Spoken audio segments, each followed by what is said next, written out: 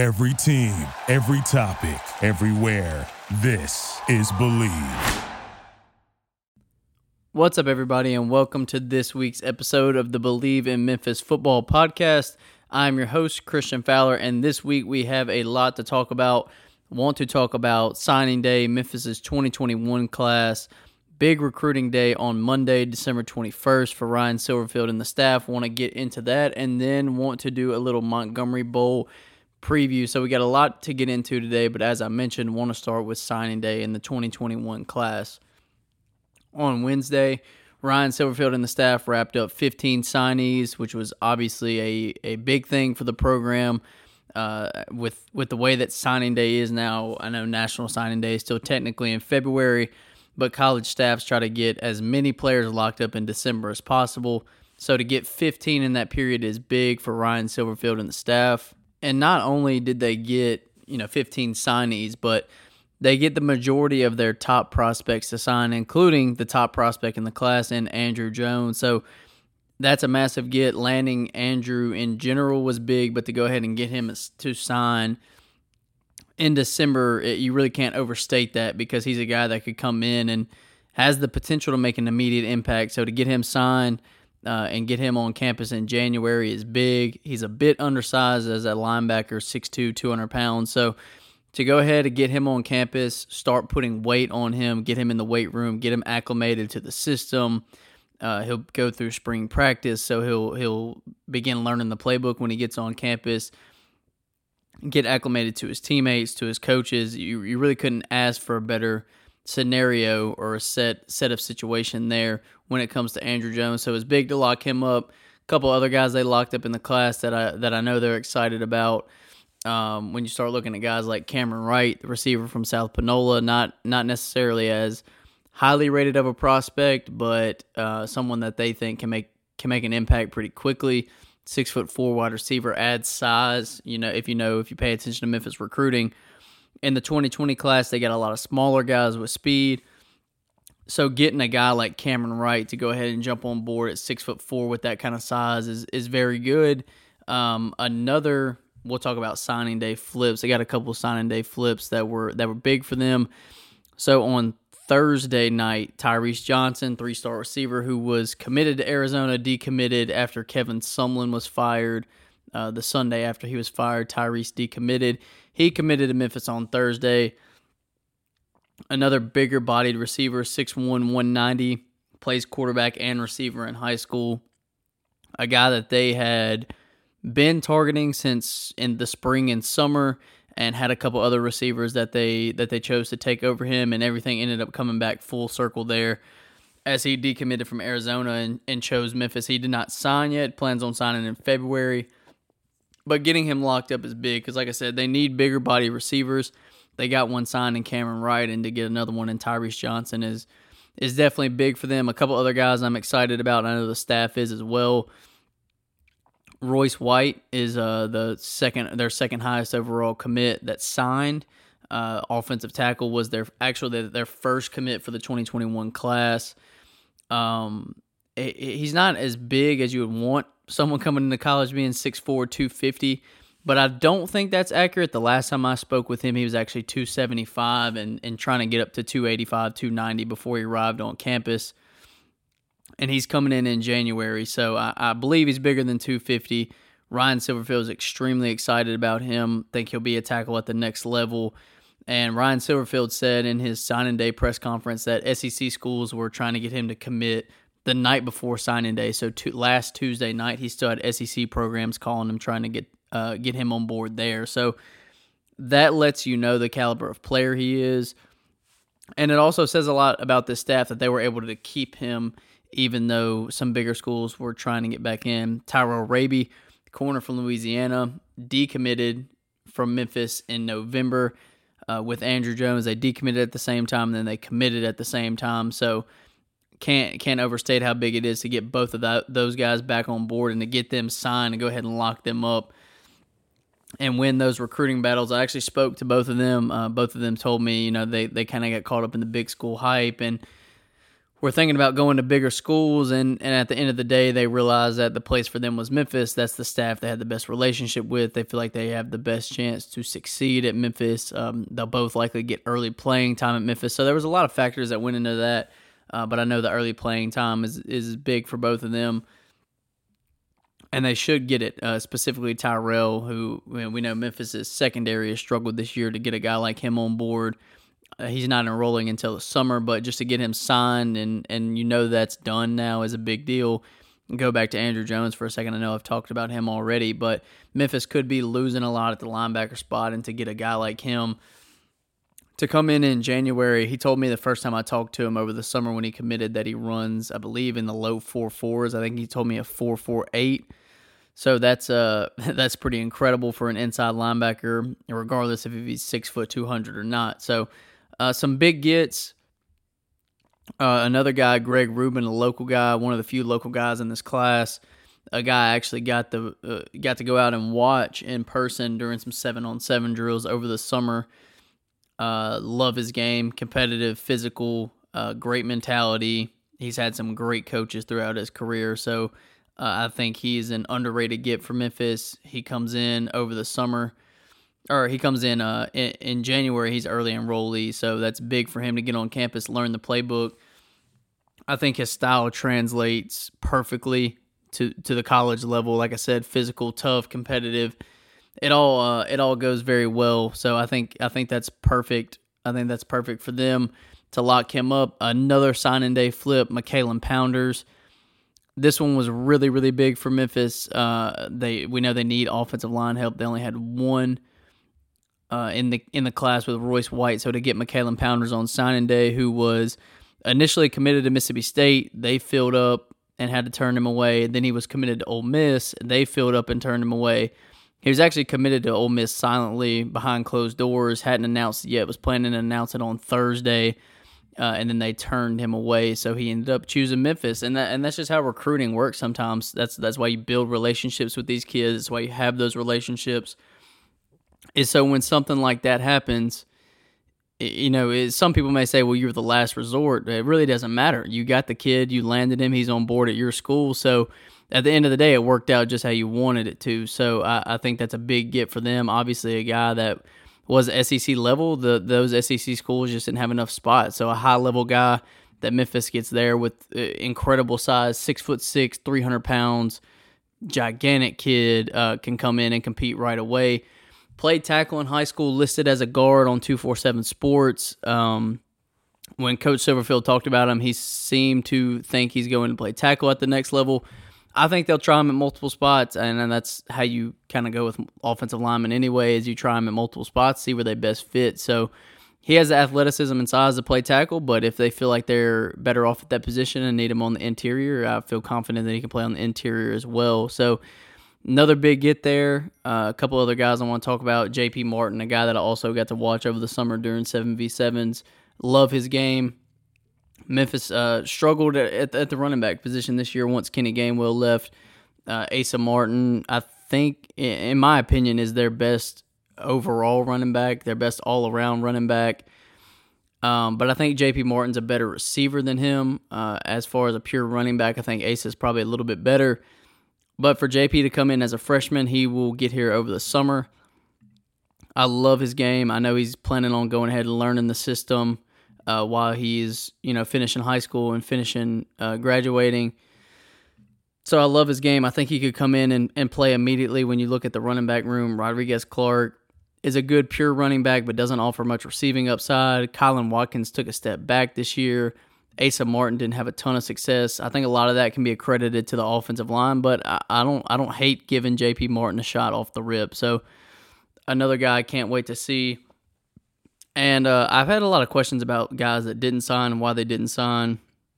I know some of these guys have already signed and are waiting until February. One of those guys specifically was Javon Nelson, 3-star defensive end from Murfreesboro, Tennessee. 6'3", 265, adds immediate size, top 700 player in the country. Kind of came out of nowhere. He had released a top 5 in Vanderbilt, Virginia Tech, a couple other SEC schools, and ultimately chose Memphis because he didn't feel like playing the waiting game on signing day. So committed to Memphis the week before signing day, and once again, that goes back to the point I'm making about, it doesn't always matter if you're being publicized as the school to beat, because at the end of the day, if you have the best relationship and some other things go sideways, then you could still end up landing the kid, and that goes to prove with Javon Nelson, Tyrese Johnson, McKalen Pounders. All three of those guys, it didn't seem like they were going to go to Memphis, but the staff kept building that relationship, and that's ultimately how it worked out and how they ended up at Memphis. So overall, I absolutely love this class. I think it will go down as the best in school history, even if it doesn't rankings-wise. I think this 2021 class will have the biggest impact that a class has ever had at the University of Memphis. And Coach Silverfield and the staff added to that class on Monday. And they didn't do it through high school kids. They did it through transfer. So it won't count towards the rankings necessarily, but it will certainly count on the field. We know earlier in the year they got Peter Parrish, a quarterback from LSU, transferred. So that was one big transfer that counts to this class. But the two guys that they got on Monday are former top 60 players, the two highest rated players that have ever come to the University of Memphis. And that is former Michigan State offensive lineman Devontae Dobbs and former Michigan State cornerback Julian Barnett. So this both happened on Monday within a couple of hours of each other. Silverfield was able to land the two highest rated commits in school history. Devontae Dobbs was first on Monday morning, Julian Barnett a couple hours later. I actually spoke to Devontae Dobbs after he committed. 6'4", 304 pounds, just a massive human being, the number one overall guard coming out of high school, number 51 overall player, highest rated commit ever in Memphis history. Obviously, the first thing he adds is size. We know Memphis has had some undersized offensive linemen over the past several years, so to get him on board is absolutely massive. I think he comes in and probably starts right away. He told me he's already signed, will be there in January. I think he's an immediate contributor. I think he comes on board immediately and makes an impact on that offensive line. I think a guy like him can start at any of the 5 spots at Memphis. Just a matter of where they feel like they need him most. I don't even think it's necessarily a matter of where he fits best. I think it's just where they need him most, because I think he will excel at any of the 5 positions. So massive get. Offensive line struggled this season. To get a guy like him on top of Royce White and McKalen Pounders, it's so big for the staff to be able to do that. They addressed a major need in getting Devontae Dobbs, and then they also addressed another major need by reeling in Julian Barnett. So, like I said, both those guys Michigan State transfers. They played high school together. They signed together to go to Michigan State. Things weren't going well under Mel Tucker and the new staff at Michigan State, so they decided to transfer, and due to the relationship that Ryan Silverfield had built with Devontae Dobbs, they end up choosing Memphis. And Julian Barnett, corner coming out of high school, number 57 overall player in the class, number 8 overall cornerback, started his career at Michigan State as a wide receiver, moved to corner this past season. I think at Memphis he's likely going to be a defensive back, 6'2", 190 pounds. We know Memphis needs help in the secondary, not so much at receiver. So I think he immediately comes in and can be a starting corner from day one. It's how good, it's how talented this guy is. We'll see, obviously. I haven't spoken to him yet. I did spoke to Dobbs, like I mentioned, so I don't know if he's coming in January, but I would imagine he's signing and will be here in January. But the size is the first thing that jumps off the page. Like I said, 6'2", 190 for a corner is a big corner. Very versatile, very athletic, has great fluidity in his hips. Can play either side of the ball wherever they feel like they need him at. But like I said, in my opinion, that's going to be on the defensive side of the ball. But if they end up losing some receivers and feeling that he fits best, in the receiving core and can make the biggest impact there, then that's where he should be. But we will see where he ends up going. But as I mentioned, you can't give enough credit to Ryan Silverfield and the staff for what they did. Landing the 2 highest rated commits in school history within hours of each other is absolutely incredible. And I know they're transfers, so you can say what you want to say about that. But at the end of the day, this is 2 highest rated players that ever come to the University of Memphis, and to get them on the same day is absolutely incredible and a testament to what Ryan Silverfield and the staff are doing on the recruiting trail. Can't say enough about what they were able to do with this class, because I think they have a lot of guys that come in and make an immediate impact. So that really wraps up the 2021 discussion. I expect them to continue looking at the transfer portal. I know some other guys that they're already looking at and speaking to in the transfer portal. And we'll see how that develops because they still got some targets out there, and we'll see if they can win out on those too. But I wouldn't bet against Ryan Silverfield and the staff at this point. So moving along, got a few minutes left. I want to talk about Montgomery Bowl, Memphis' bowl game against FAU coming up on Wednesday, December 23rd. It's not great. I know it's not a great bowl game, especially coming off the Cotton Bowl, first ever New Year's Six Bowl last year, and now you're going to play FAU in Montgomery. But at the end of the day, it's a bowl game. It's an opportunity to win another game. And I don't even think that's why it's such a big deal for Memphis. I don't think playing in a bowl game is a big deal or playing another game is a big deal. I think getting the extra week and a half, 2 weeks of practice is what matters for this team because, as we know, they didn't get to practice nearly as much as normal, caused a lot of communication issues, a lot of growing pains during the middle of the season. So they're going to take advantage of those practices and get as many practices in as they can. So that is a positive thing, if you ask me. It's not a great bowl game. I get that. Montgomery Bowl's not great. FAU's not great. But getting the extra practices, I think, is what's important. Now, I'm sure everyone's hoping they'll win the game, and they should win the game. They're the better team. They should finish with an 8-3 record and a bowl win for the first time in quite some time. And that's big. That's big for this team's morale. It's big for the future. It's big for moving forward. So I know a lot of people are kind of blah about going to the Montgomery Bowl, and it's not a great bowl game, but it is what it is. You go play your bowl game, you get a win, you get a bowl win, finish the season 8-3, get extra practices, and to me that's a win. So I think it is what it is.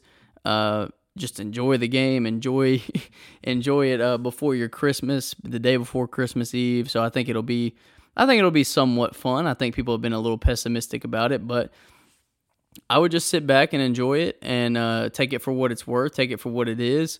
Enjoy Brady White's last game. I think it's really a respect thing at this point with everything that he's done for the program, for the university, that he's playing his last game in a Memphis uniform more than likely in a bowl game. I think everyone wants to see him get a bowl game win, knowing that he's lost all of his bowl games at Memphis so far against Wake Forest and Penn State and some pretty heartbreaking losses. So I'm sure everyone wants to see him get a win, and not just for him, for all the seniors, to see Ryan Silverfield do something that Mike Norvell never could and win a bowl game, which would make at least 3 or 4 things that Ryan Silverfield's done in his first year that Norvell could never do and never did at Memphis, which is beat Navy on the road, beat UCF, win a bowl game, and he's also got the 2 highest rated commits in school history. So I know a lot of people have been down on this year, and it wasn't the same caliber as last year. They didn't finish the season 12-1 and play in a New Year's Six Bowl, but the foundational pieces that are going in,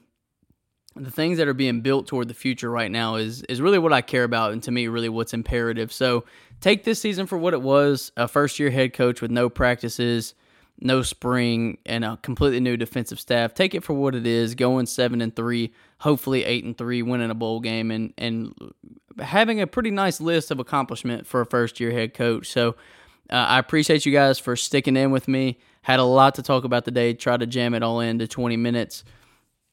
If you have any questions, follow me on Twitter at cfowler247. Feel free to reach out and ask me any Memphis-related football, basketball questions. I'll be happy to answer. But as for that, like I said, I appreciate you guys for listening. Thank you for tuning in. You can find this podcast wherever you get your podcasts. That is all we have for today. I am Christian Fowler, and I appreciate you for listening. Thank you for listening to Believe. You can show support to your host by subscribing to the show and giving us a 5-star rating on your preferred platform. Check us out at Believe.com and search for BLEAV on YouTube.